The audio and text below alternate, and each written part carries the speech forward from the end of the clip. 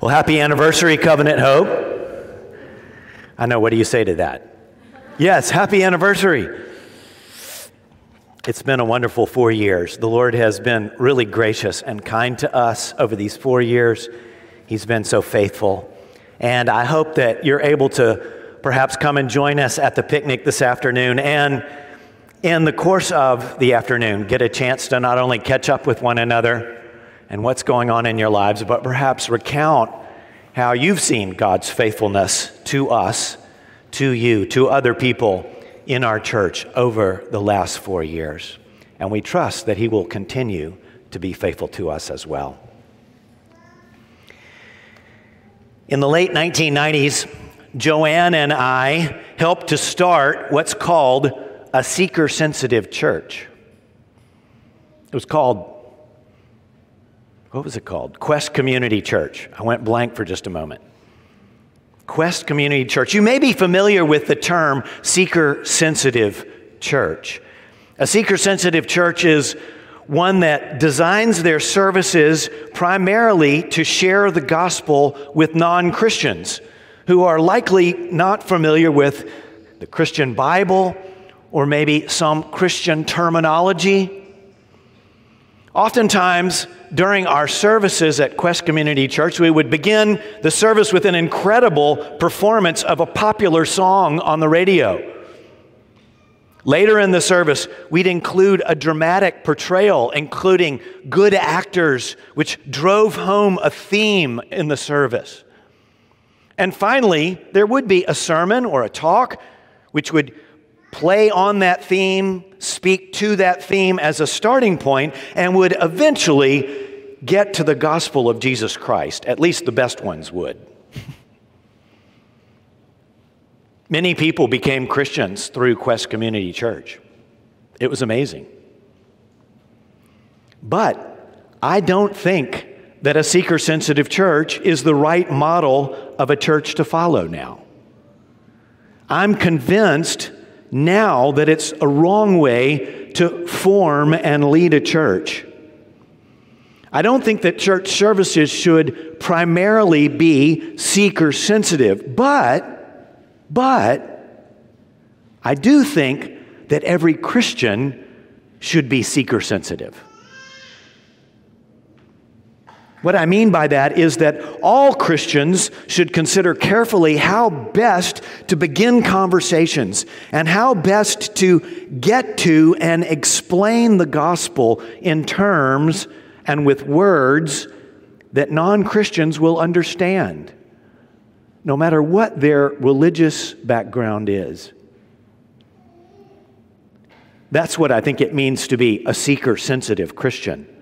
Paul was a seeker-sensitive preacher, and we see it in our passage today. Paul began his second missionary journey in last week's passage that stretched from chapter 15, verse 36 to the end of chapter 16. And in that leg of the journey, it's Paul's second missionary journey.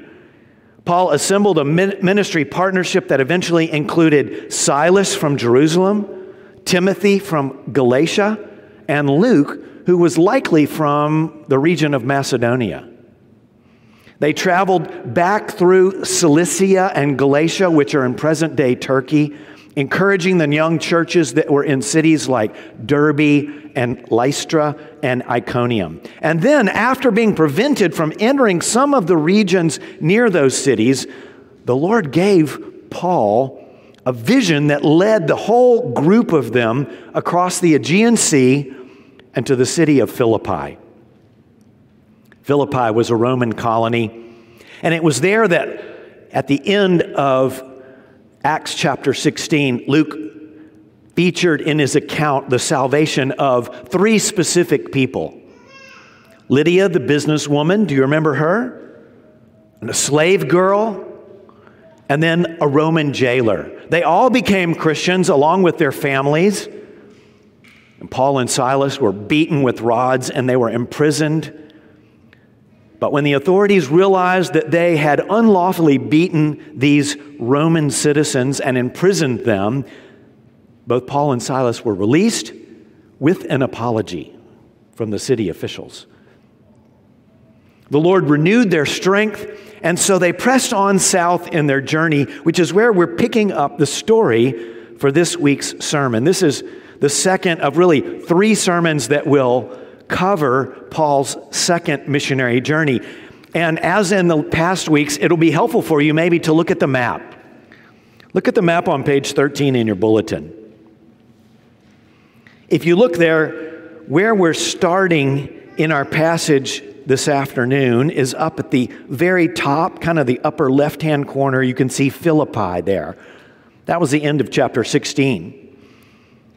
Well, our ministry partnership led by Paul is going to travel south through Amphipolis and Apollonia down to their first city they reach and do ministry in. That's Thessalonica. Then they move on to Berea. And then they put Paul on a ship and he heads out and goes on down to Athens. Those are the 3 cities that we're going to cover in the journey of Paul this afternoon. The sermon has 2 points this afternoon. It's proclaim Christ from Scripture. Proclaim Christ from Scripture. And the second point is very similar to it. Proclaim Christ with biblical truth. Proclaim Christ with Scripture and then with biblical truth. The first of those 2 points is proclaim Christ from Scripture, and we see it in verses 1 through 15. In those 15 verses, we see Paul and Silas visiting 2 different cities, Thessalonica and then Berea. Now, as with last week, I encouraged you to perhaps go home and during the week read Paul's letter to the Philippians, of course, because we read the account of when Paul first came into Philippi and preached the gospel there, and people became Christians. It will shed light on Paul's missionary journey. The same thing will be true this afternoon if this coming week you would go home and read Paul's letter to the Thessalonians. Maybe his first letter. There's 2 letters to the Thessalonians, and you'll see things in that letter that remind you of what we'll read about happened in Thessalonica. It's incredible when you read through the book of Acts to go in and then read those letters in the New Testament that correspond with the cities that Paul and his ministry partners went to. Now, in both of these places, Thessalonica and Berea, it's likely that Paul preached in both the Jewish synagogue and the marketplace, but it's his ministry in the synagogue that Luke focuses on. Look with me at verses 1 and 2. 1 and 2 in chapter 17. Now, when they had passed through Amphipolis and Apollonia, they came to Thessalonica, where there was a synagogue of the Jews. And Paul went in, as was his custom, and on 3 Sabbath days, he reasoned with them from the Scriptures. And then later on, if you look farther down in verse 10, he moves on to Berea, and it says, the brothers immediately sent Paul and Silas away by night to Berea, and when they arrived, they went into the Jewish synagogue. Now, we've seen this over and over again, haven't we? Back in chapter 9, the Lord told Paul, then named Saul, when he confronted him and converted him in Damascus, that his purpose in the Lord's work would be to share the gospel with Gentiles, non-Jews. But everywhere that Paul went, he started by sharing the gospel with the Jews first. Jews, of course, would be familiar with the Scriptures, what we know as the Old Testament. The Old Testament is what the Lord had given to his people, Israel, to prepare them to receive Jesus as the Savior of the world. Remember, at this time in Paul's life, the New Testament was either being written or hadn't yet been written, and the 27 books that make up the New Testament had not been collected into a single volume even yet. None of them really. Anything that existed at that point in time that eventually became a part of the New Testament was a separate document. So when Paul used the Scriptures in these synagogues to preach Christ, it means the Old Testament. Now, you and I need to know and understand the Old Testament as well. If you're a new Christian, if you've opened up the Old Testament before, I'm sure you looked at it and you've decided, especially if you landed in a book like Numbers or Leviticus, wow, this is a difficult thing to read. The Old Testament can be intimidating, can't it? It's stories and it's poetry and it's laws that are all set in a different culture. But if you take the time and you begin reading it, exposing yourself to it little by little, you will gradually both understand it and begin to know God through it, more importantly. Those of you who are parents, be sure and begin to share the Old Testament with your children from a very early age. Be teaching them the Old Testament. Choose an easy to understand translation, perhaps, maybe the New International Version. We typically use the English Standard Version here in our sermons and in our teaching. But if you're teaching your very young children, perhaps you want to use a New International Version or perhaps even a New Living Translation. It's a simpler language to read to your children from the Old Testament. But deliberately and systematically give your children the gift of knowing the Old Testament from an early age. They will thank you in the future. And they just might meet Jesus there in the pages of the Old Testament for the first time. But Paul didn't just teach the Thessalonians and the Bereans Old Testament stories or poetry, did he? He didn't just read them the Old Testament. He preached Christ from the Old Testament. He got to Jesus.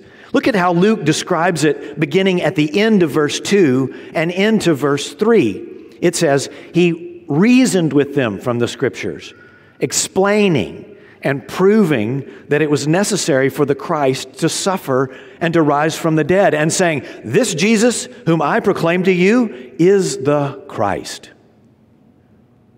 You see, the Jews believed that God would send a Messiah. That was not a foreign idea to them. They believed that God was going to send a Savior into the world to His people. Now, that was an evangelistic advantage that Paul had when he was preaching Christ to the Jews. But Paul would open up the Old Testament Scriptures and set out to prove that that Messiah, that Savior that the Old Testament talked about, whether it was in veiled language or very specific language, it was Jesus. His name was Jesus. The promises of future rescue and the predictions of a Savior were there in the Old Testament. The patterns of people becoming trapped in sin and then God revealing Himself and rescuing them, they're all there in the Old Testament over and over and over again.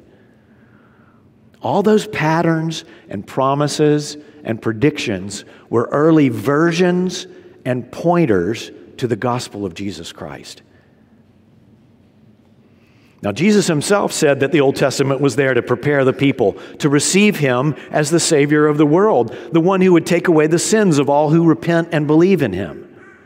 And so in Luke 24, the very last chapter of the Gospel of Luke, Jesus has died, He's been resurrected, and He's appearing to His disciples. And He says in verse 44, everything written about me in the law of Moses and in the prophets and the Psalms must be fulfilled. You see, Jesus has just summed up what is the Old Testament. It's the law of Moses, it's the prophets, it's the Psalms. And even prior to that, in the life and teachings of Jesus, in John chapter 5, verse 39, Jesus had told the Jews who were angry with Him because He was making Himself equal with God because He called God His Father. He said this to them, you search the Scriptures because you think that in them you have eternal life. And it is they that bear witness about me.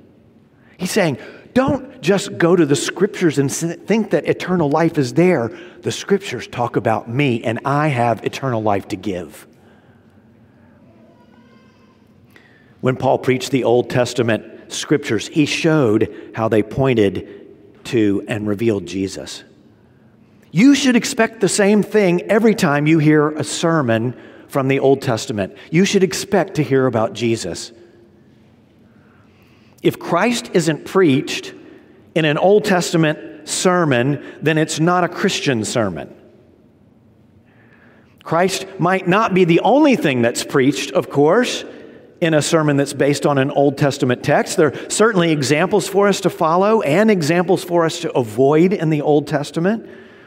We should live like Abraham or Moses or Ruth, and not like Pharaoh or Queen Jezebel or the Babylonians. But the Lord's most important purpose of the Old Testament is to reveal Jesus as Savior and Lord. You can learn how to see Christ in the Old Testament by listening carefully to how I or other preachers here in Covenant Hope Church preach Christ from the Old Testament. And just recently, Mark Donald has been preaching through the Old Testament prophecy of Daniel. And in every one of those sermons, he has preached Christ to us. At some point in the sermon, he's shown us how Daniel points to Jesus and the gospel. Learn from those sermons how to see Christ in the Old Testament. Listening to good sermons on the Old Testament will eventually teach you how to interpret the Old Testament correctly whenever you sit down to read it for yourself, or when you read it with your friend or a colleague or your children. But in our passage, I wonder if you notice the different words that Luke uses to describe how Paul proclaimed Christ from the Scriptures. Did you see that? Look at verse 2. It says he reasoned with them. And then in verse 3, it says that he was explaining and proving. And in verse 4, it says that some of them were persuaded. We need to go farther than just becoming familiar with the Scriptures. We too need to grow in being able to reason from the Scriptures. Can you explain the Scripture to someone? Can you go a step further even from that and even prove that the Scripture points to Jesus? Brothers and sisters, you can learn. I'm convinced that none of us will become equipped to use the Scripture well, like Paul, if we don't talk about Scripture with one another, if we don't aim to persuade others with our words. In fact, one current day author has defined evangelism as telling the gospel with the aim to persuade. But we need to be able to talk about Scripture. And that's one reason why it's so helpful to read the Bible with someone else and then talk about it together.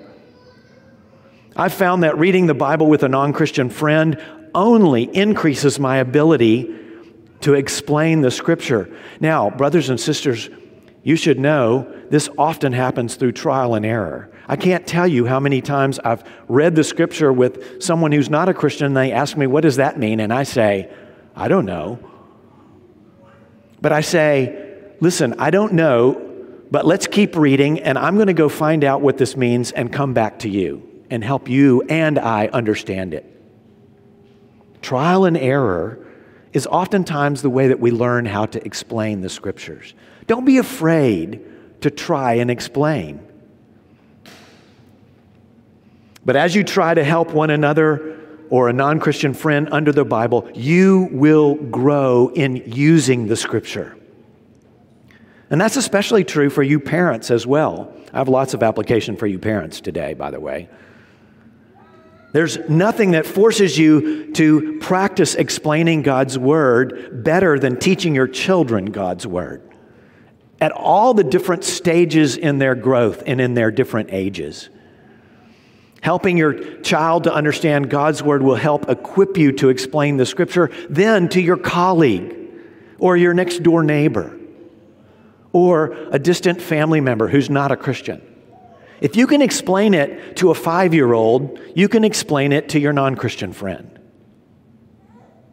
And oftentimes you'll explain it in the very same way. Now, in all 3 cities in our passage today, we also see a variety of different responses to the proclamation of Christ as Savior and Lord. In both cities, there were people who believed, they repented, they trusted in Christ. And so in Thessalonica, it says some of them were persuaded, and it also says many of the devout Greeks and not a few of the leading women came to Christ. But as in the past cities where Paul preached, some of the Jews in Thessalonica became jealous.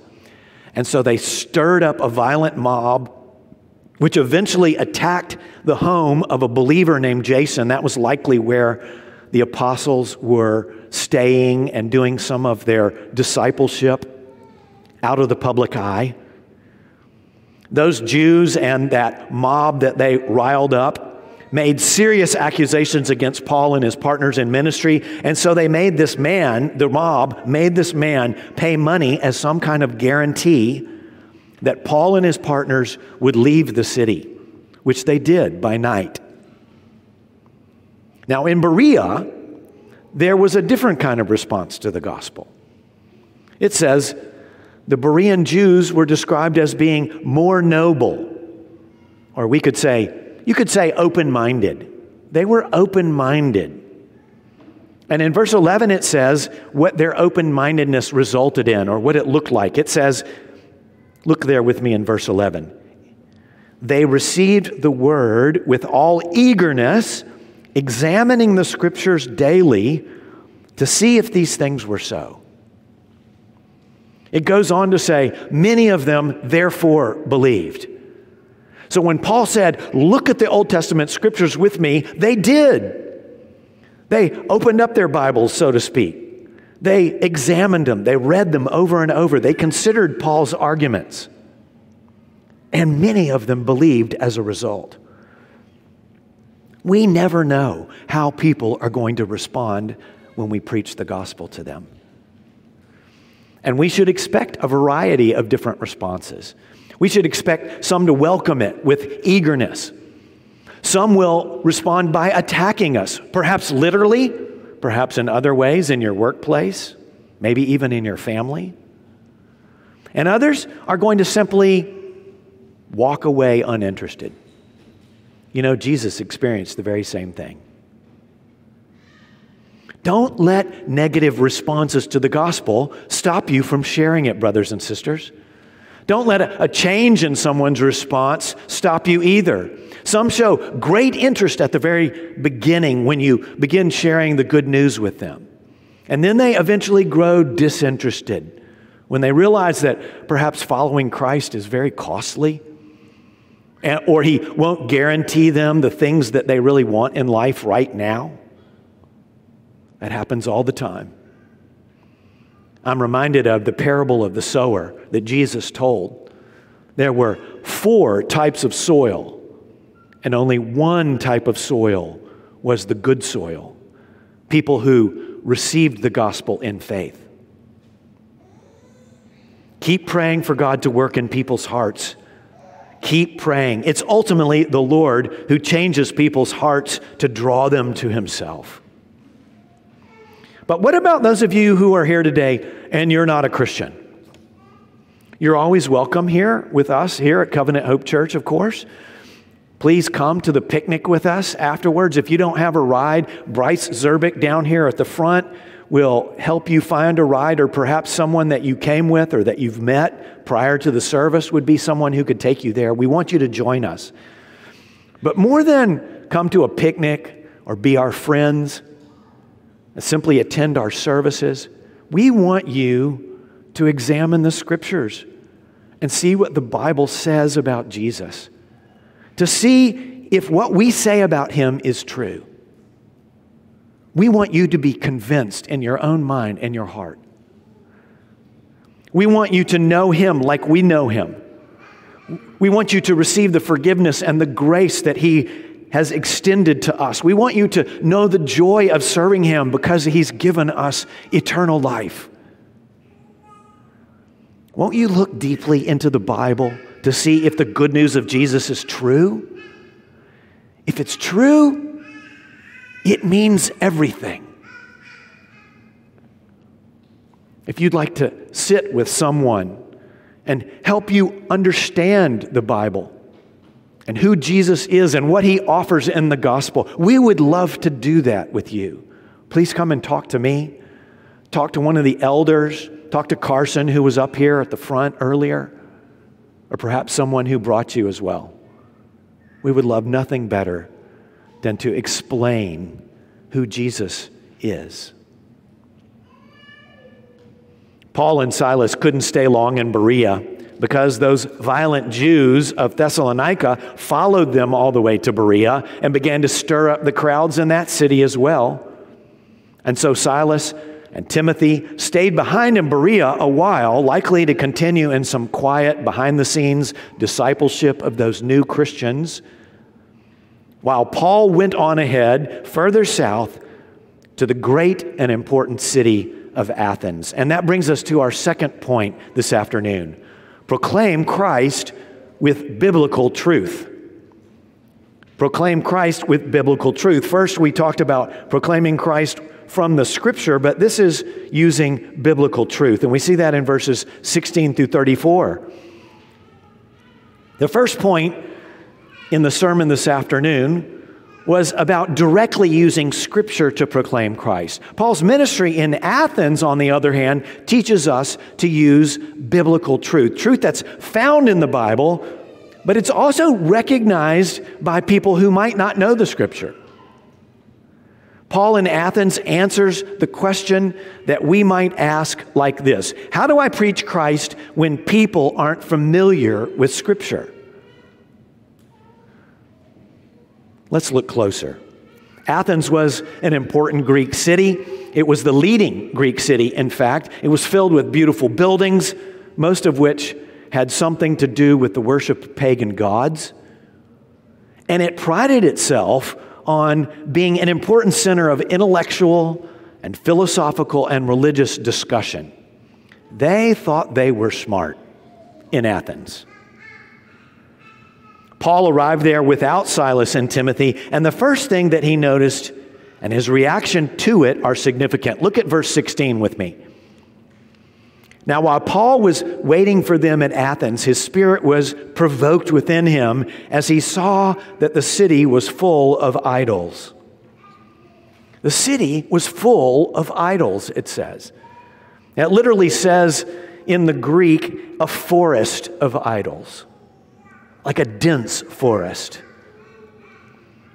Idols are false gods, anything that replaces the living God. Tim Keller, in his book, Counterfeit Gods, says this: an idol is something that we look to for things that only God can give. He says if we look to some created thing to give us the meaning, hope, and happiness that only God Himself can give, it will eventually fail to deliver and break our hearts. That's what an idol is. Idols can be represented by statues, of course, or by symbols, or they can simply be ideas, or even people, or other material things. Idols demand to be worshiped. Now, we were all created to be worshipers. We're all wired to worship. Every single human being is a worshiper, designed by God. But we sin and we disobey God when we replace the worship of our Lord and Creator with the worship of anything else. All sin, then, is simply disordered worship, misdirected worship. If you catch yourself sinning, that's idolatry. Now, when you think about the city of Dubai, can you discern? Are you aware of? Can you see the idols that are common in this place? Of course, money, wealth, material possessions are big, dominant idols in this city. Social status and physical beauty as well are worshiped here.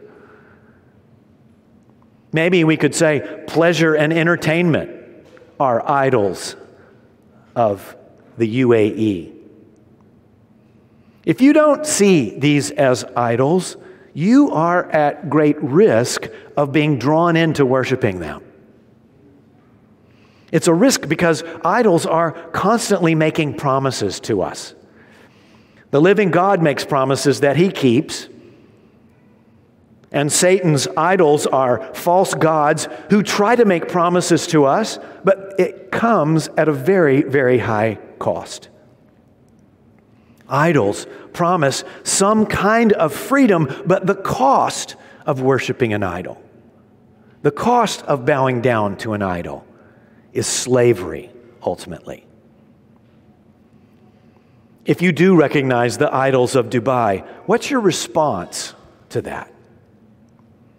Paul's response was for his spirit to be provoked, it says. That means he was upset. He was unsettled by all of the idolatry that he saw. He was provoked because, why? He was jealous for the worship of the true God.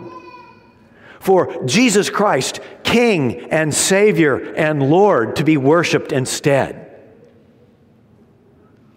Is your heart broken when you think about the idolatry of Dubai? When you think about the fact that all 3 million people that live in this city and work in this city and play in this city were designed to bow down and worship Jesus Christ? And that when they don't, Jesus is being denied glory and honor and praise that he deserves? That should break our hearts. All of the misdirected worship here in the city is worship that Jesus Christ deserves.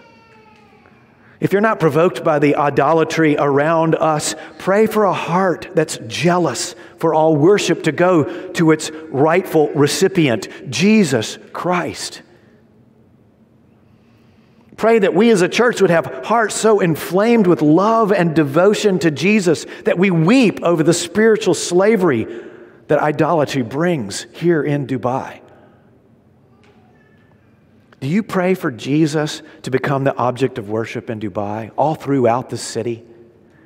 Is your heart provoked by the idolatry here such that proclaiming Christ becomes your main goal for living in this place? Oh, brothers and sisters, it should. Of course, we can be drawn to those same idols as well.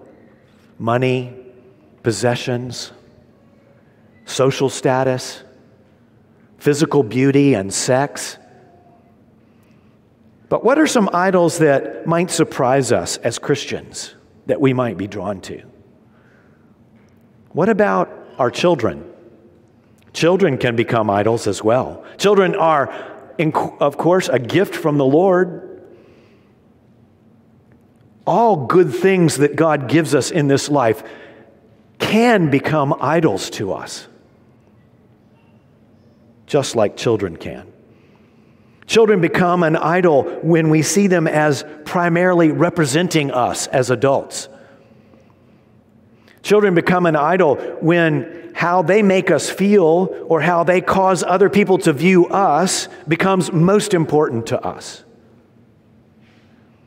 Will your child's academic performance or athletic skill become something that you must control in order to make yourself look better to others? Brothers and sisters, it's easy to slip into. Our children can become idols when the decisions that we make about our children become always more important than our own discipleship to Christ and service to others in the name of Christ.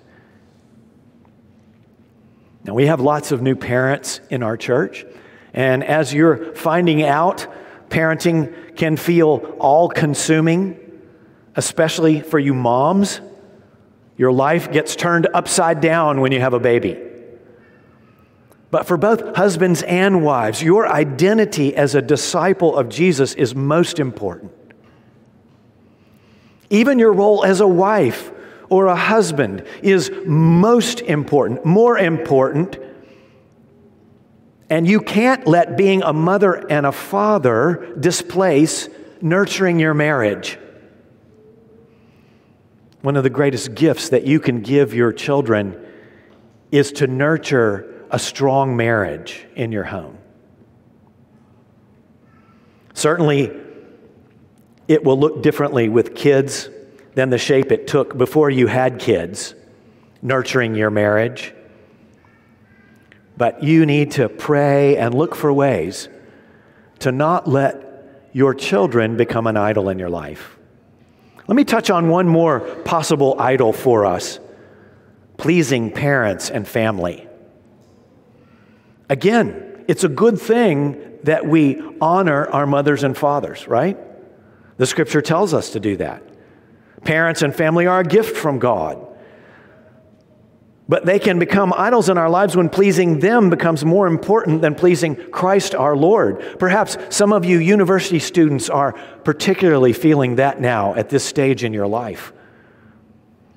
You're moving from adolescence into full adulthood. And perhaps your parents don't recognize any of the adulthood that you've grown into. They simply think of you as children. And they're asking you to obey them in all things, perhaps even things that go against what would be pleasing to Christ. What a difficult situation that is. What a dilemma you face. How to honor them but please Christ above all. Paul was provoked by the idolatry in Athens, but he didn't reject the city. In love, instead, he set out to proclaim Christ there. First, he went to the synagogue, but eventually he made it into the marketplace, and there he encountered people following two types of philosophy: the Epicureans and the Stoics. The Epicureans were committed to living a life of pleasure and peace. They sought to avoid passions and negative emotions. The Stoics believed that God was in everything. That's called pantheism. And they sought to become virtuous by living all according to reason and logic. Both of these philosophical types listened to Paul, and they heard him preaching Jesus and the resurrection.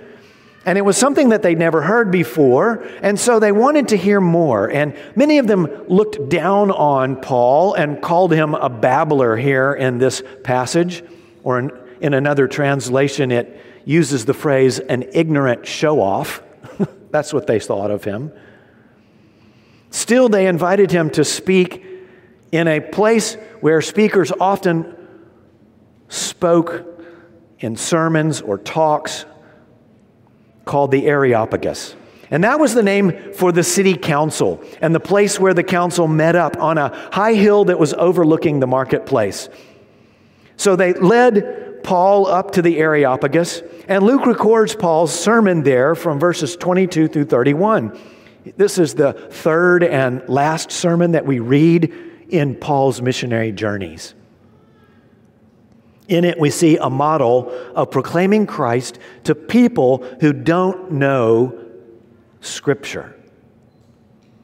Instead, Paul uses biblical truths that the Athenian philosophers would have recognized apart from reading it in the Jewish Scriptures. Now, he's still going to come to the point where he proclaims Jesus as Lord, but it's a different starting place and a different argument than the arguments that he would have made in the synagogues. In verse 22 through 23, he begins by pointing to the Athenians' religiousness. In other words, the fact that they were worshipers. They were proud of that. He calls them religious, and he references an altar that he's seen in the city that had the inscription on it, "To an unknown God." They recognize that there may be gods, of course, that they don't know about. And so Paul tells them that he's going to tell them about the true God that they don't know about. The God that perhaps this ignorant, unknowing Athenian built to an unknown God. Who is that God? Paul says, I'm going to tell you who he is.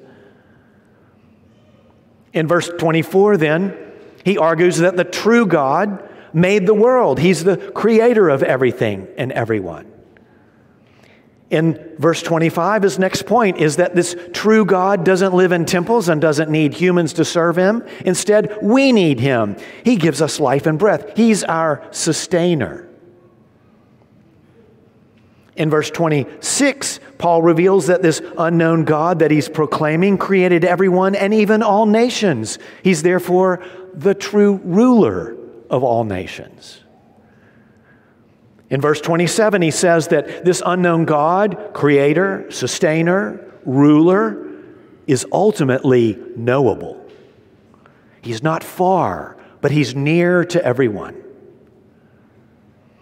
Then in verses 28 and 29, he quotes a line from two different non-Christian writers that these philosophers would have known, and he draws a conclusion from what these philosophers have said. These authors were non-Christians, but what they wrote was true. The first quote, "In him we live and move and have our being." The second quote from a pagan philosopher, "For we are indeed his offspring." Essentially, these quotes say that we humans are God's offspring. We're his children, and he's a father to us. And that's true. All people were created by God, and he is our Father in that sense, that he's our source. He's our sustainer, even for people who ignore him and don't worship him. This God is knowable and a father to us all, then shouldn't be represented by silver or gold images, he says in verse 29. And now Paul drives home the problem that the Athenians have that they were unaware of. If this God is creator and sustainer and ruler and father, then he's also judge, but can be rescuer.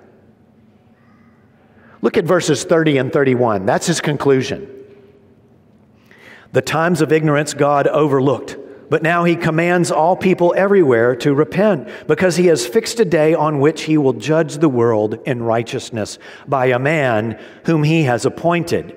And of this he has given assurance to all by raising him from the dead. Paul tells them that their dilemma and their hope is Christ. Christ will judge them ultimately, but Christ is risen and can save them.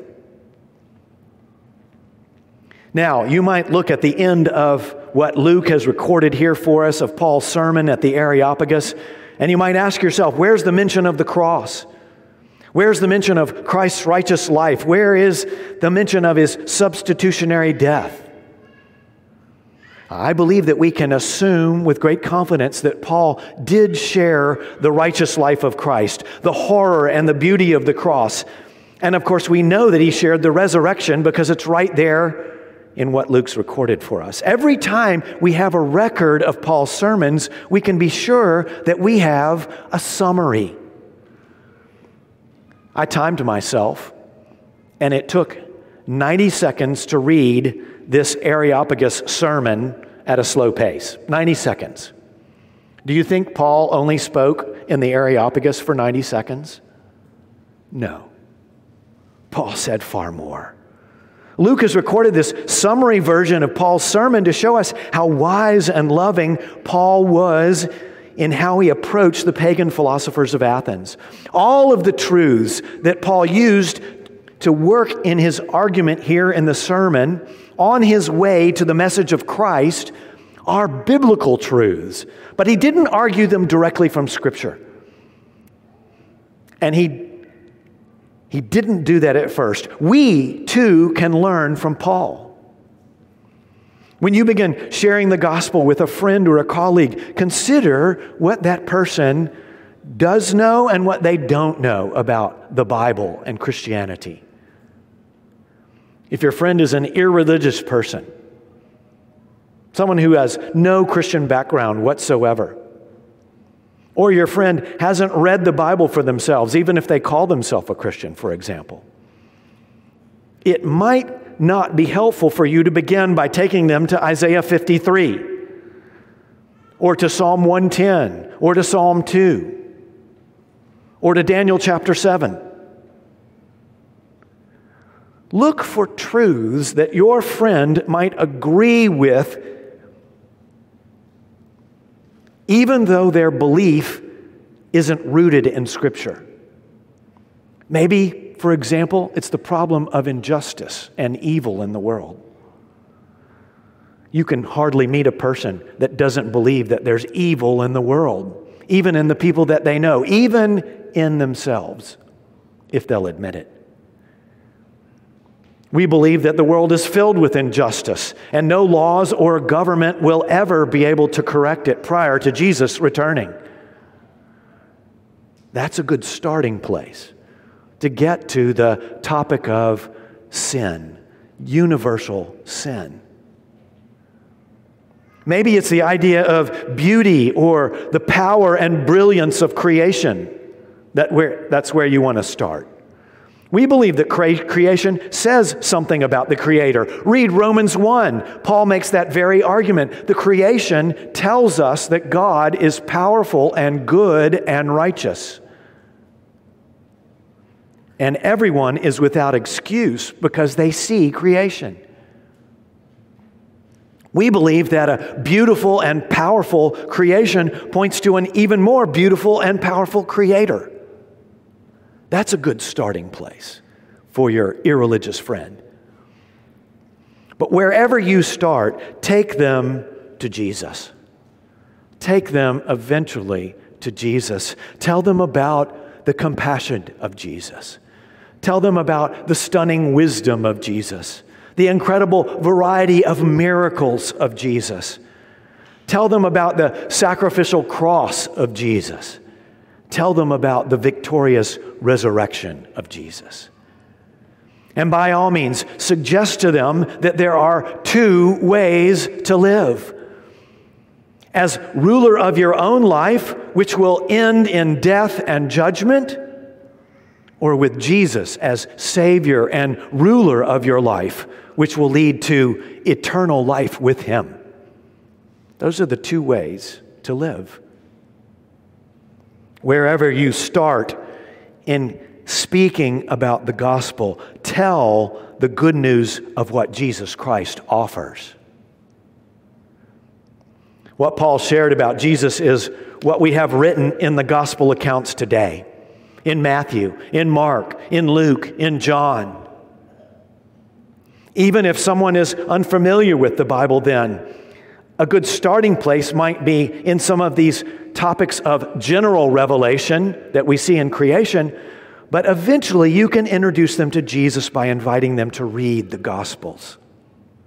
Ask them, have you ever had a chance to read the accounts of Jesus' life for yourself? Wait for an answer. If they say no or not much, invite them to read it with you and to make up their own mind about Jesus. In all my years of ministry and evangelism, having someone read the gospel with me has always borne gospel fruit. In the Gospels, Jesus speaks for Himself. Let your friend or your colleague meet Jesus and make a decision to follow Him or to walk away. When Paul began telling the Athenians about the resurrection of Christ, many of these arrogant philosophers, they mocked him. And that too is a response that we can expect sometimes when we preach the gospel. But some believed. One man named Dionysius and a woman named Damaris are noted by Luke. What amazing examples we see in Paul as he goes from city to city preaching the gospel. Always considering the starting point of his listeners, but never failing to get to Jesus Christ, the cross, and the resurrection. We've seen violent responses and mocking responses in these three cities. We should expect some of the same. But the Lord is at work when we proclaim Christ. He's the one who opens the hearts of those we share the gospel with. Whether we begin with the Scripture or we begin with biblical truth in a popular song or a well-known poem, our task, our joy, our privilege is to proclaim Christ with God's truth to all people, no matter what kind of response we get. And we will trust God for the fruit. Maybe that's the sermon in a sentence. proclaim Christ with God's truth to all people, expecting different responses. Let's go to this God in prayer. Heavenly Father, we praise you for giving us these examples of Paul and Silas and Timothy and Luke. We praise you for their faithfulness, for their zeal and their passion for you and for the gospel. We praise you for their love for people, such that they would endure beatings and mocking. They would endure violence and disinterest, all to see your appointed people, the people that you've chosen from before the foundations of the earth were laid, turn to you in faith and become members of your church. In Christ's name we pray. Amen.